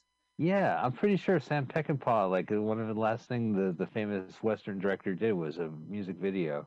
Uh-huh. Like the violent director. Hello, boys. Basically, they're trumping up charges because he wants that mayor's high position. Yeah. You have a broken tail light, smash. You've been drinking. You're intoxicated. And they're busting him. Oh, yeah, there was a beer and a broken headline. Pabst Blue Ribbon in '86. That's like Blue Velvet drink. Duran Duran is in the soundtrack. Really? Yeah, and it's a terrible song. Is it exclusive? Here you go, Mr. Weinstein. It's a really bad song, so I'm not sure if it's exclusive, but they invested money. A lot of times, yeah. Yeah, it was purchased by Universal Pictures, so Miramax made it, and they couldn't release it, so they shopped it around, and it was picked up. So did Miramax, the production company, was existing in the '80s, right? Yeah, it was founded in '79 by the brothers, and it was about independent films and motion picture distribution. Yeah. And it was a production company, but it was bought by Walt Disney in '93, and Bob and Harvey stayed on, and they operated Miramax with more creative and financial independence than any other division of Disney, apparently. That's what it's reported. They left in September of 2005 and started their own studio. Right, the Weinstein Company. Mm-hmm. Which, a lot of their creative talent went with them. So there was like, I guess Kevin Smith famously, and Quentin Tarantino, as we said, they all stayed on Weinstein until they got to a point where they couldn't. But Right. there was So there was Disney sold it themselves in 2016 to be in Media Group, but in 2019, 49% of it was sold. 49% of it was sold to Viacom, CBS, and that's right now. As of April 3rd this year, Viacom owns half of Miramax. I don't know. Is it worth anything now that it's not in Disney's hands? I don't know. Well, so what were the famous Miramax movies? You have the Tarantino films. You have Life is Beautiful. You have Shakespeare in Love. I mean, There's too many to mention, but you're Yeah. right about those. Right now, we're learning the lie. Okay, he's like, oh, they're eavesdropping from the ground. right, and so he's like, hey, I told you that your cousin didn't need to pay that ticket, but he paid it from a company called Pritchard Chemicals. And he goes, oh, yeah, well, he switched jobs from insurance to chemicals. And he goes, oh, that's an interesting switch. And the cop's like, this motherfucker lied to me. That is funny. And then you see they're in jail with the guy who hassled him in the diner. And he's like, he lied to me too. He said, if I hassled you guys, the next time I got in trouble, he'd go easy on me. Look at me, I'm thrown in the clunk here. So basically, Pritchard Chemical is the one that's going to bring the chemical dump. And that's what is the big lie that he can expose Soap Opera Guy with. Meanwhile, back in the septic tank. Well, what happened is the cop was saying, we found something about people in that, or associated, but it's not the kids, it's Rockefeller. And so they're arresting him right now for this stock swindle. Oh, wow. Hamilton. And Jimmy Bayo is like, why am I way in the back here? I should be up front and with your friend. Is it because I told Bob to fuck off? Look at how Marissa is not dressed. Well, we're away from her now, but she was in a man's shirt. Yeah. I guess she was doing work in the trenches is why. The trenches. They're digging like a septic tank. Yeah. So right now he's like, listen, if Soap Opera Guy is telling everyone lies, then you need to arm yourself with the truth. That's how you get him. Good point. He is the wise old mentor.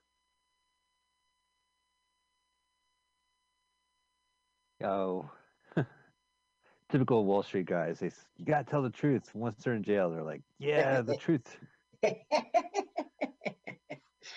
Very good. Very Take good. Take it from me. You don't want to be where I am in jail. Take it from a guy in handcuffs.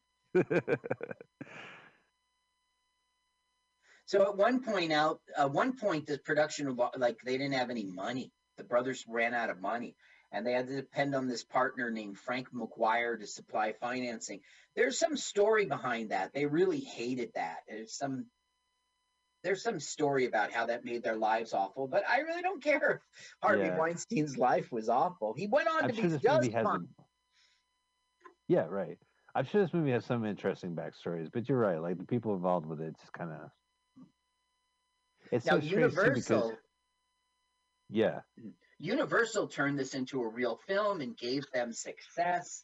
There was a documentary on MTV, a 22 making of, a half an hour making of documentary. So they did not suffer for this film. This film actually helped them, even though it was so bad. There's just no story. No, there's a story. I mean, I don't know. It's supposed to be a comedy, and there's nothing funny going on. Right. Well, these lighthearted, dreamers. So the sister comes and sees all the trouble that Danny's having, and Danny's saying, like, how everything's going great, and he's finding out it's not true. So it's basically like, you parked illegally in the so-and-so, and you're resisting arrest, and I don't know. So the sister comes and sees him being hauled away, And I really think they missed a dramatic moment in which the sister could have been really upset.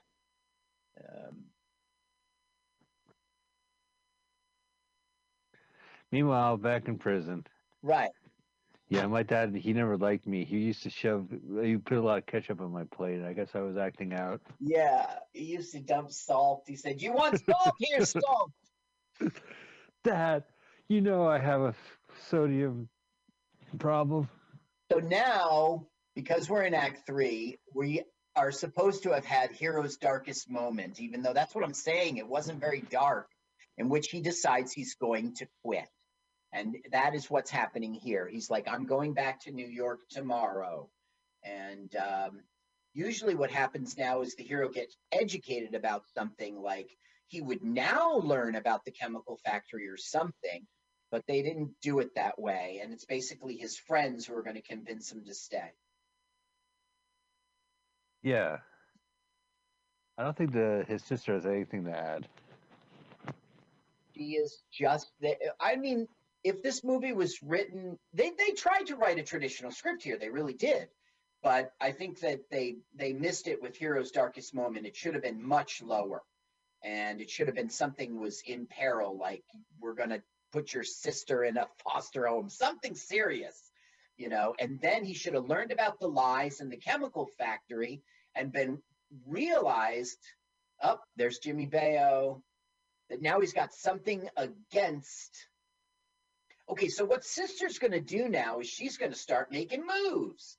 The first thing she's going to do is go to Chloe and say, my brother loves you. Do you love him? She's a little snitch. We're going to have a woman-to-woman talk, she said. It's so strange. I love how the camera, like, it's like a sitcom, like, do. Exterior shot of going up to the window. So now Spikes is like, we got 12 hours to build this trench. And they're like, forget it, guys. I'm going home. Yeah, what about the septic tank trench? What are you talking about? I love septic. Why? I'm having a flashback. This is just a dream. So that was the only time they had like a fantasy flash forward where they're dancing and stuff. They're not going to be like, imagine the septic tank finish. Right. Star swipe. That's right. Yeah. They in the beginning when he was talking him into joining this little venture, that's when we had our flash forwards. So basically the sister knows that if Chloe says stay, he's gonna stay. Because he's totally in love. Well, that's sweet. Yeah. Let's see what they're saying. Isn't that nice? Yeah. Oh, and they're walking, even though there's no pizzeria or bowling alley in sight. Yeah. Rock got arrested, you left, and there's no pizzeria, and Scott Baio got such a terrible part. Jimmy Bayo. Jimmy Baio, oh, I gotta stop doing that. If Jimmy Baio ever hears this, I'm gonna be on his shit list. Because that's probably what he hates. He probably hates, hey, aren't you the cousin of Scott Baio? No, I'm that kid from Soap.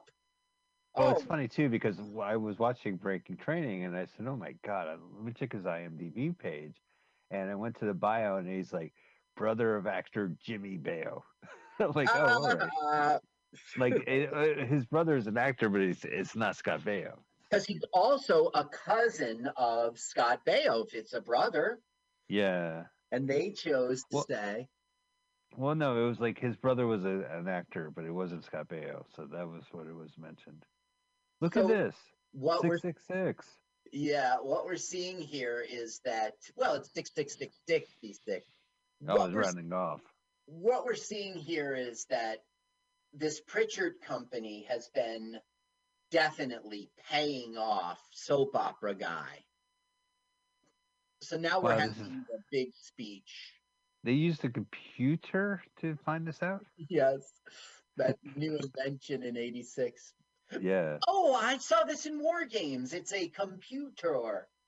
Well, can you get the information? Sure, it'll just show up on the screen immediately. Right, in yellow font.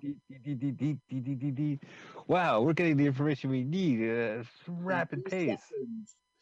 Okay, now basically what he's saying is we got to get the backhoe into town and we've got to do it with nobody noticing so they won't try to sabotage us.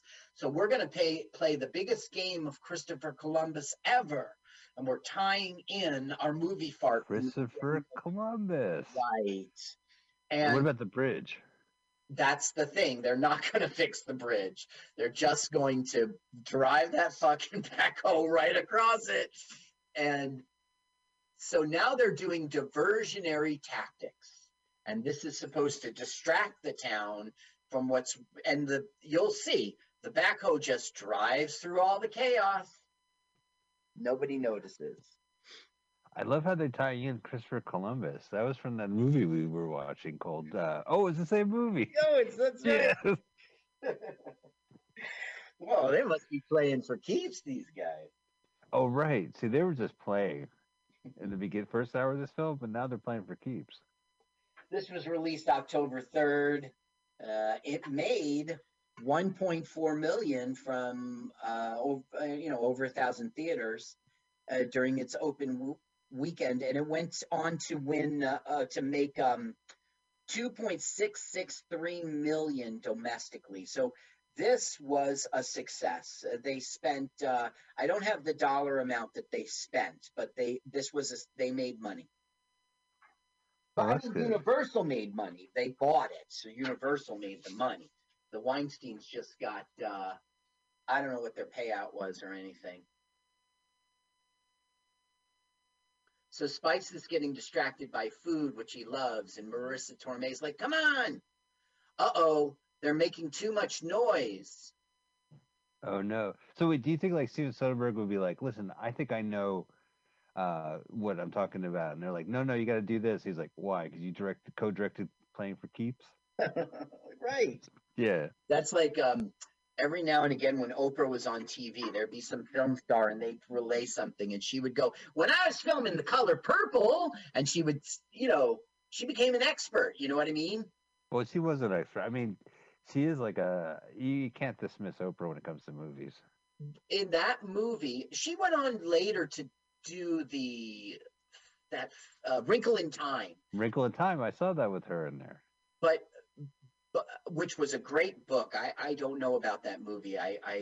You know what? The movie was great. The movie was great. It was the book. Nothing happens in the book, and nothing happens in the movie. It was perfect. All right, I guess I'll have to see it. I already wrote it's fine. You must have like read that book and thought it was like something better than it was. I guess yes. I was young when I read that book, and I didn't like how the book started without really explaining. This is going to be a travel through the universe movie. It was just like some dude walking home with these two sisters.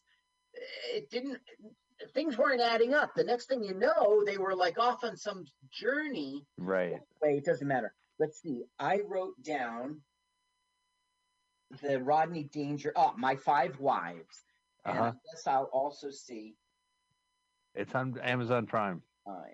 Oh, Amazon Prime. I don't have to do Netflix DVD. No, you can just watch it and go, why did I watch this? I'll tell you, it's one of the great, like, he's super old in it, and, he'll say, like, oh, and then, the dog never came back. And they'll be like, oh, Rodney's character, you're so funny. Oh, I'll tell you another thing. It's got Jimmy Bayo. Oh, look at that. She's buying ham. Well, okay, one of their diversionary tactics is the ham was 11 cents a pound. And she's like, holy shit. So basically they mark down everything in the grocery store to be like, dimes and nickels. Well, I'll tell you, my local butcher, the ham is like 11 cents a pound. Oh, Rodney's character, you're so funny. That's like every old Rodney movie. Absolutely. Yeah. Oh. So there's chaos in the grocery. I heard chocolate chips are $1.69. Yeah, see, I was thinking that. I saw that. Chocolate chip cookies? Look how much, no, but that was the real price. It was $86. Yeah. Basically, everything's going wrong now. The electric guy is going to make the diner go nuts. how can he make records fly out? I don't know. It's all the diversionary tactics right now so that no one will notice the backhoe. I love it. Like they're causing a lot of mischief. They're like gremlins. Move over, gremlins. Yes, except Move over, it's critters. not like gremlins at all. What I remember is Munchie. You think the Munchies would pull this off, right? They would shoot off. Wait, how is that possible? I love the Munchies movie Head. That was really good. Yeah, the Munchies. They were great. Well, they were discrediting who they were back then. The Munchies. Of course, we're talking about the Monkees, and I just want to say Paul McCartney's putting out a new record, and he has never addressed the fact that the Beatles' early songs really, really sound a lot like the Monkees. Oh, what a rip! Yeah, you ever see like a Help or Hard Day Night? What a Here's rip the off. backhoe. All right, here we go. Enough to Bird's Dairy. So the backhoe is sneaking through town. The plan worked, and they dress up as nuns and they hoodwink a guy into renting them the backhoe. But now he finds the files on Pritchard Chemicals, and he's going to expose Soap Opera Guy. Now, So far, so good. Guy's about to walk into his office, so Chloe is distracting him with some unfunny drama.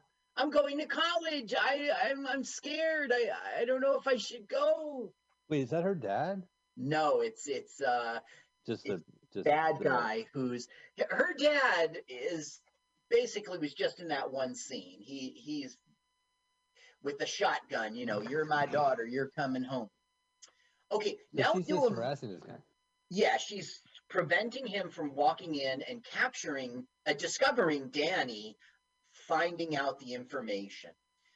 Now, we see a real movie scene here in which, with one punch, a guy's knocked out. I love it.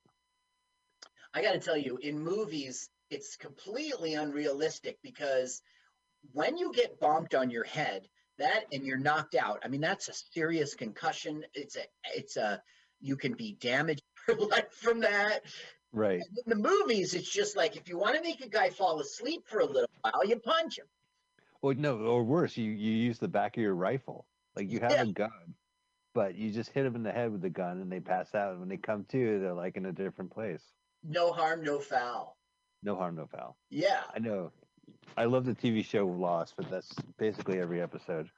Okay, now they're going to take this backhoe across the rickety thing. It's very dangerous, and Silk is doing it, and he's going to get in trouble. But then Spike shows up, gets in the driver's seat with him, and somehow, because Spike is there, it's successful. That makes no sense. Yeah. What a rip! Have you ever seen the movie? Sorcerer, William Friedkin with I think Eric Roberts is in it. No, Roy Schneider. It's good. It's about these kind of suicidal truckers who are driving around like South America and through these like bridges that just don't hold up. I think they have like nitroglycerin or something. Should I see it?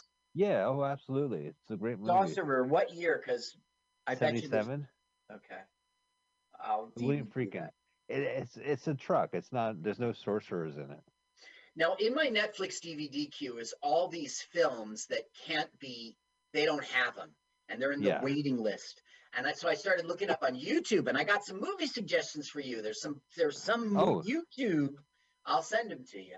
Okay. Yeah, lay it on me. Maybe perhaps we can watch them in a future episode. You'll be interested in some of these because the premise of the show is that you read about them or knew about them or heard about them, and there was no recourse for you, no way for you to see them.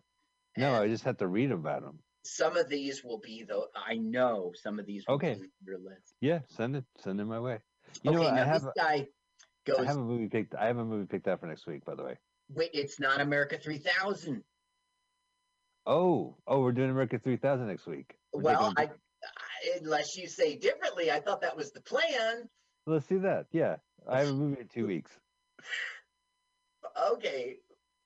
Am I messing you up or? No, not at all. Okay, by the way, we're not talking about the movie, but you're not missing a thing. It's not hilarity.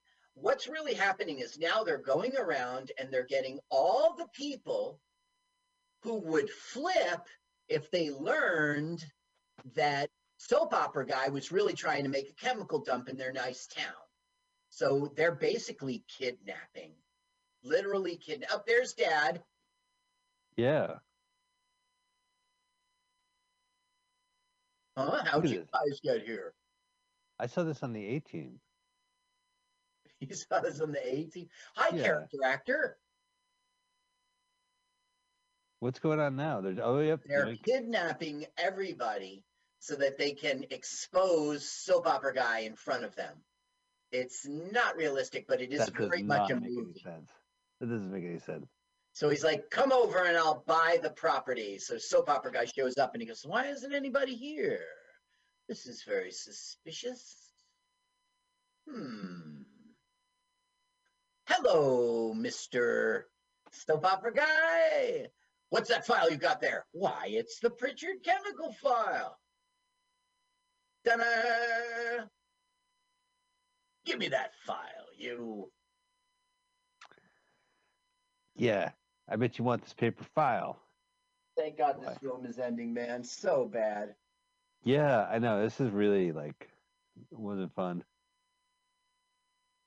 It's just because it was Miramax at a time in which, and I'm glad we found some sexual harassment so we can show that this guy did it all the way back when. Yeah, way back when. Yeah, good for us.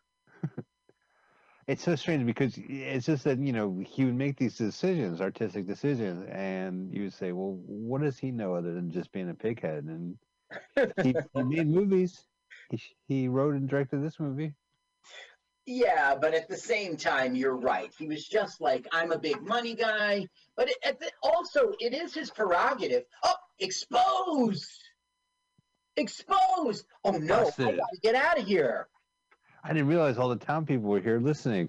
Not so fast. I gotta get out of here. Not so fast. What? You kidnapped their town and brought them to listen to me? And now they're pissed at me? Right. They don't mind because they got pissed at me. Yeah, it's so true. Listen, forget about kidnapping. We got to get after that guy. Now, the home inspection guy comes and it's like, you ready for the inspection or what's going on? 3 months later, we get to wrap up this freaking film. Wow, that's crazy. Do. It's the first meeting of the stockholders of the Hotel Majestic. And who are the stockholders again? It's the whole town. It's Jimmy Bayo and other people. Now look how 80s. Majestic. Look how 80s. That's not 80s. It's like 70s. It looks like someone's yearbook. There's no patrons there. Big deal. They opened up. Wait a minute. I'm wrong. Look at this rock and roll house. So many patrons. Hey, oh my God! It's the Coreys. Oh. Wow, look at that, man. They're just like... Holy cow. The guys from Growing Pains are here. And look, it's Corey Feldman. Whoa. Whoa. Holy cow. It's Facts of Life Girl. Hey. Facts of Life Girl. Oh my God, it's Mallory from Growing Pains. So she keeps on taking money from the till and giving it to charities. And they're like, cut it out. Look at my Marissa Tomei butt. So she gets to do what she wants, which was being an aerobics instructor. He gets to do what he wants, which is be the athletic director. Right. And Silk he's the chef like he always wanted. Hey, no. I'm a chef now. Oh, no. Wait, Silk? No, Silk will be the star in the... We'll have a whole musical Michael Jackson scene for Silk. I look forward to that. Yeah, let's get your 80s pizza. Pretzel bites. That's Scott Baio. And look, he got his arcade. Larry Diamond's Intergalactic Arcade. And he gets to play for free.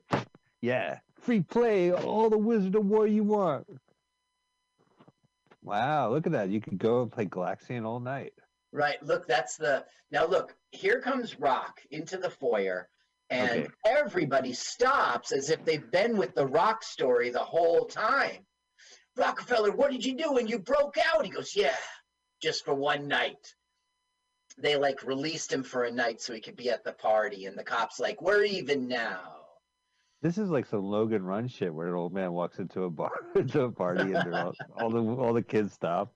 Let's party. Rah! Party with the Rock. Can't have a rock and roll hotel without Rockefeller.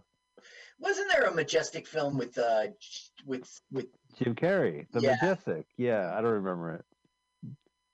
Oh no, he gets like amnesia and he comes back and like I don't know, he may be this guy or something like that.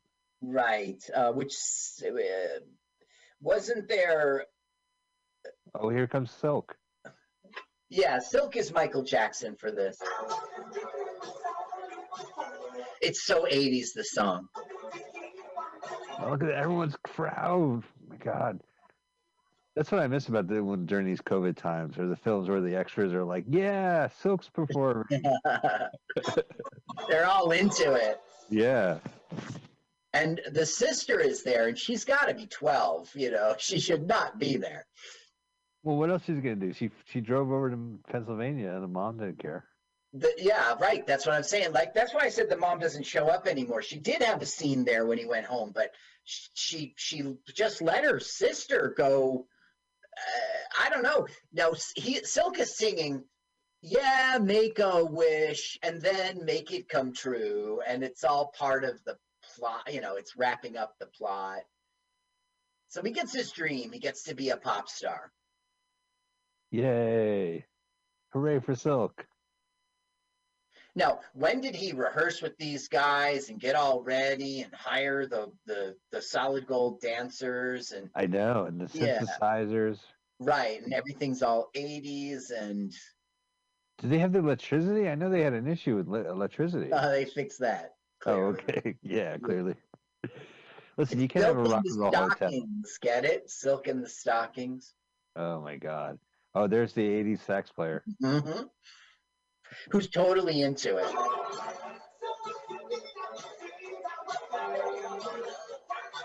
Listen, you can't have a rock and roll hotel without some rock in it. Right. Yeah. You can't have a rock and roll hotel without rock in the name. But they didn't put rock in the name. But they got like the Silk's rocking out. Mm-hmm. Mm-hmm. They got to see a concert. The 80s turned into the 90s, and the look and feel of everything changed, and it became grunge and stuff. I wonder what this hotel did. Oh, they had to be with the times. Probably. Yeah. Silk went grunge. That's all. Just wore a little plaid. Yeah, right. Wore plaid. Flannel.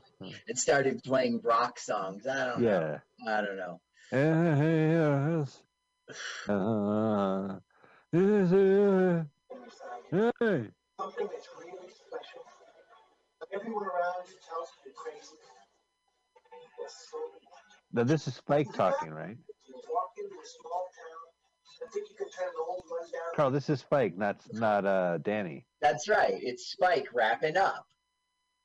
Why is Spike our narrator? I don't get it. I don't know. We'll have to ask the Weinsteins who wrote it. Look, fireworks. Okay. They splurged for fireworks. Well, they knew, you had to end with a bang. Yeah. There it is. He did it. Yay. And now we have Julian Lennon live doing his father's song. Over the end credits. Is he performing at least? I mean, like, no. No, it's just a recording. Wow. The stockholders. Well, at least we end on a closed caption of our heroes, Danny Spikes. Yeah. Spikes plural? Yeah, Spikes is plural. I don't know. I've It's never explained why they have these nicknames and what their real names are. Listen, But, how many Spikes do you know? Like people named Spike singular. Well, Couple, there's right? a few dogs. Yeah, right. Yeah, sure. He hates Tom. I'll tell you that much. But Brett to Jerry. Yeah, but I mean, like, maybe I know a couple people named Spike. I've never met anyone named Spikes. Spikes, plural. Well, that makes Yeah. that makes him stand out.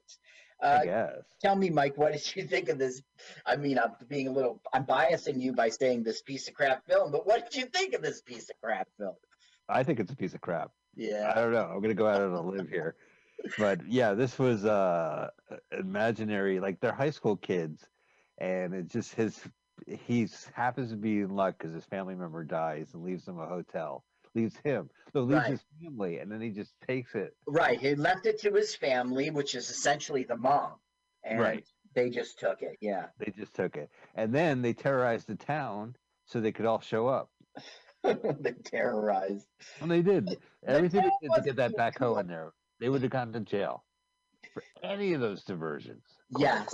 And for kidnapping people? Yeah, I mean this is all federal crimes. Yeah, kidnapping is a federal crime, not even a local. And what kind of hotel? Like, there's not another competitor hotel. It's not a hotel town. I'm sorry. I'm That's not right. buying it. Hawley, Pennsylvania. Who wants to, Yeah. to vacation in Hawley? Wow, look at this. The players. All these Spike's fantasy, Silk's fantasy. I mean, Yep. yeah, lady who finds cheap steaks. Oh, Bonnie Lewis. Right. Oh, was Bonnie Lewis in this? Her stake finding ability is Some strange unparalleled. Salvadorian. Oh, Yeah. it's funny. The dog was named Spike. Interesting. Interesting. Oh, here's the songs. Pete Townsend. Peter Frampton. Yeah. China Crisis. OMD. I didn't realize And that was Duran Duran. Sister Sledge, Arcadia. I'm a couple seconds behind. Stand By Me, Julian. Oh, yeah, look at the executive producers of the music wine scenes. Oh, the executive produce. Wait, what'd you say about the music? Were they associated with the music? Yeah, well, they were executive producers on it. Oh, okay, okay. So I'm not sure how the Weinsteins could get. I thought it would be that Universal bought it and they got the soundtrack, but No, I think they set it up. okay. I mean, it sounds like a Weinstein deal. All right, listen, I'm getting you Peter Frampton. It's a piece of shit, but he's on it. Yeah, that's right. So this was very bad, and I'm glad we watched it. There was lots to talk about, and there was, it's interesting because it's the Weinsteins, and go on it's history. Derisive. And Bob Weinstein really got away with something. I mean, it was all about his brother, right? Right. Bob was just there. Like, I don't think you should release those foreign films. He goes, that's it, I'm not releasing those foreign films. Harvey Weinstein refuses to I think you should hire that girl, but only if she's nice to you, wink, wink. That's it, I'm hiring that girl. Harvey Weinstein. I bet you Bob was behind it all, pulling the levers, getting no, criticism. Somewhat. I don't know. It's a complicated story, but let's never talk about the Weinsteins again. We're done. Great idea. Well, that's been our show. We're very excited. Next week, we have a special show. One of the movies we watched a couple years ago, it's our personal favorite, but the recording was just garbled. So we are starting off the year by taking a break and reissuing this episode, America 3000, which is a great film from the 80s about the future and still on YouTube. So we're going to rebroadcast an episode we did a couple years ago, which, recently we had an episode air and it was garbled. We'll replay that in the future. We were aware of it.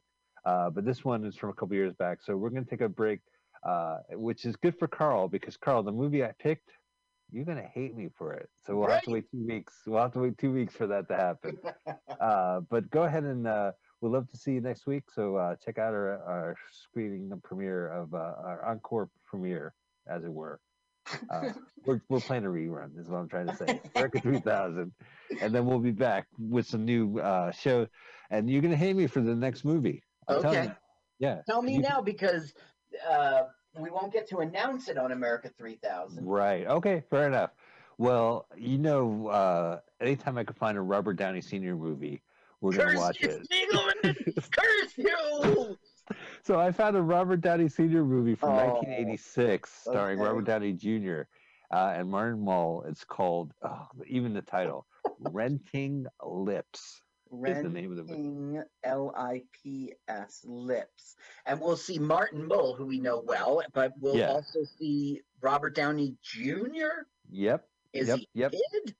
You know, he's 86, so he's like, talking about, He I was don't know. a teenager? All right. Was he? Yeah, I think he was on Saturday Night Live at that point. I don't even remember. Oh, okay. But it was after Back to School for sure. It's about a production of a porno movie, I think. So it's called Renting Lips, Carl. How awful is that? Yeah. And that'll be in 2 weeks. So that'll be an original episode. But we want you to enjoy America 3000 next Saturday. It's good, America 3000. It's post-apocalyptic.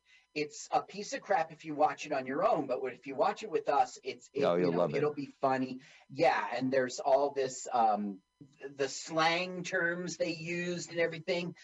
You'll like it. You'll enjoy it. Yeah. I'm glad we're replaying it because people didn't get to hear it the first time around, and it's worthy of a show. All right. Sounds good. Well, we're gonna check it out next week, and we would love to have you watch it. Carl, that's it. Thank you so much. Thank you, Mike. Thank you for watching that movie and researching it. Audience, thank you for being part of the show, and we will see everyone next Sunday. Let's watch a full-length movie on YouTube with Mike Spiegelman. Let's watch a full-length movie on YouTube with Mike Spiegelman. It's been over 1 long year watching movies, bad, strange, and weird, commandeered by Michael. Hi, this is Carl. I'm Mike's friend. I wrote this song. My turn-ons are French poodles, Chinese noodles, and German strudels. You should follow me on Twitter. It's Jokes to Carl. That's the French duh, not the duh. Now let's watch a full-length movie on YouTube with Michael Spiegel.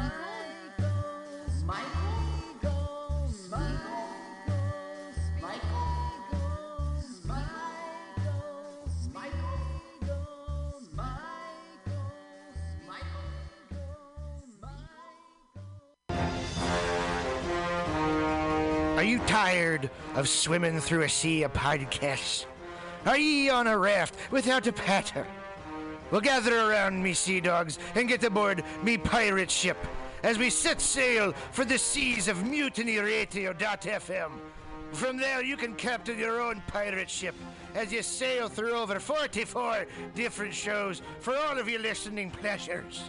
They've got live comedy to small business advice, LGBTQ friendly to sports, vinyl to gutter punk. MutinyRadio.fm has the best programming the internet ocean has to offer you. I bet my peg leg on it, or I ain't scurvy shit-faced McRat.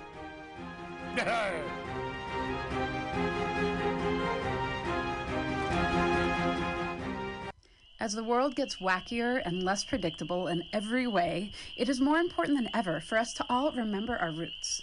We wouldn't be here today if our ancestors hadn't had the capacity and the skills to take care of themselves and their communities using the resources in the natural world around them and their own two hands.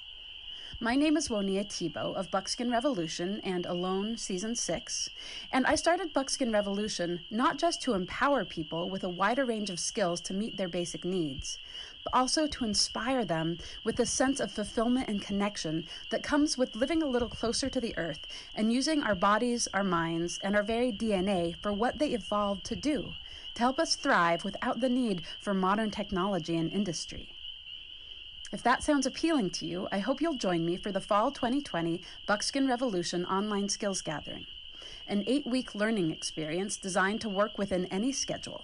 It involves pre-recorded classes, live interactive sessions, and online community learning support from both myself and your fellow students.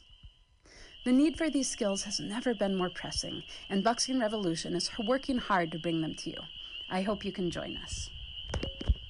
Get connected with yourself and the world around you at buckskinrevolution.com.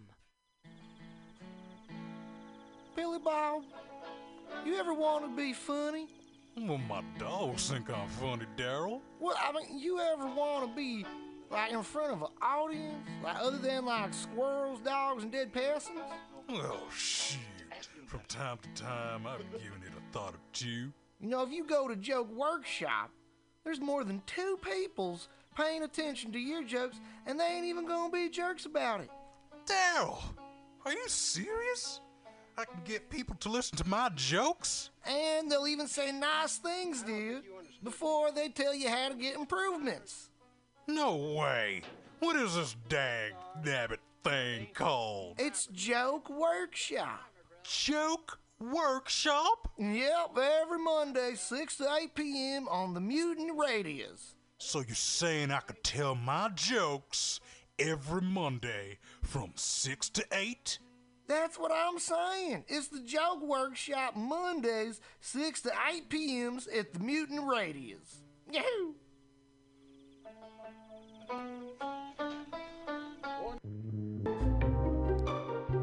Hey, you, poetry reader. This is Bjork's sister, Mjork. It's okay. We also have a soul and a weekly poetry reading on Mutiny Radio's AltaCast, zoomed every Wednesday at high noon from Glasgow, Scotland. One of our co-hosts from Choose Poetry, Choose Life, Andy Talbot, has a new poetry chapbook, Old Wounds, New Skin, which is available at analogsubmission.com now. Go buy it, and don't let the poets lie to you. Once again, that's Andy Talbot's new poetry chapbook, Old Wounds, New Skin, available at analogsubmission.com.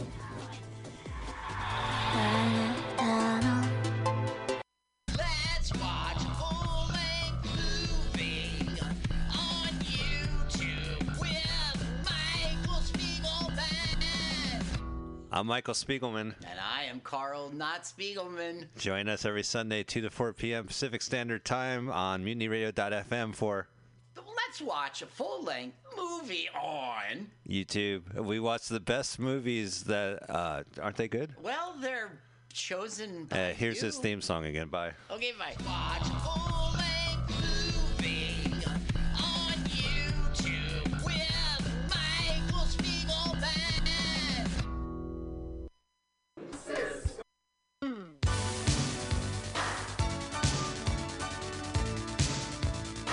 San Francisco, what are you doing this week? Come join Mutiny Radio Presents for 4 different comedy shows supporting local businesses in the Mission District and beyond. On Sunday, join us in the Tenderloin at Resolute Wine Bar, 678 Geary for Barrel of Laughs at Resolute, an amazing comedy show with the best wines curated by Resolute. On Wednesdays, join us at Asiento at 21st and Bryant for dinner and a show at Asiento. Delicious tapas, incredible drinks, hilarious comedy Wednesday nights at 7:30. On Fridays at 7 o'clock, join us outside MutinyRadio.fm here at 21st and Florida, 7 o'clock for outdoor comedy, socially distanced in the street. And Saturdays, join us at Atlas Cafe SF at 20th and Alabama for Titans of Comedy every Saturday at 2 o'clock. Hey, keep supporting local businesses and comedy here in San Francisco with your friends at Mutiny Radio.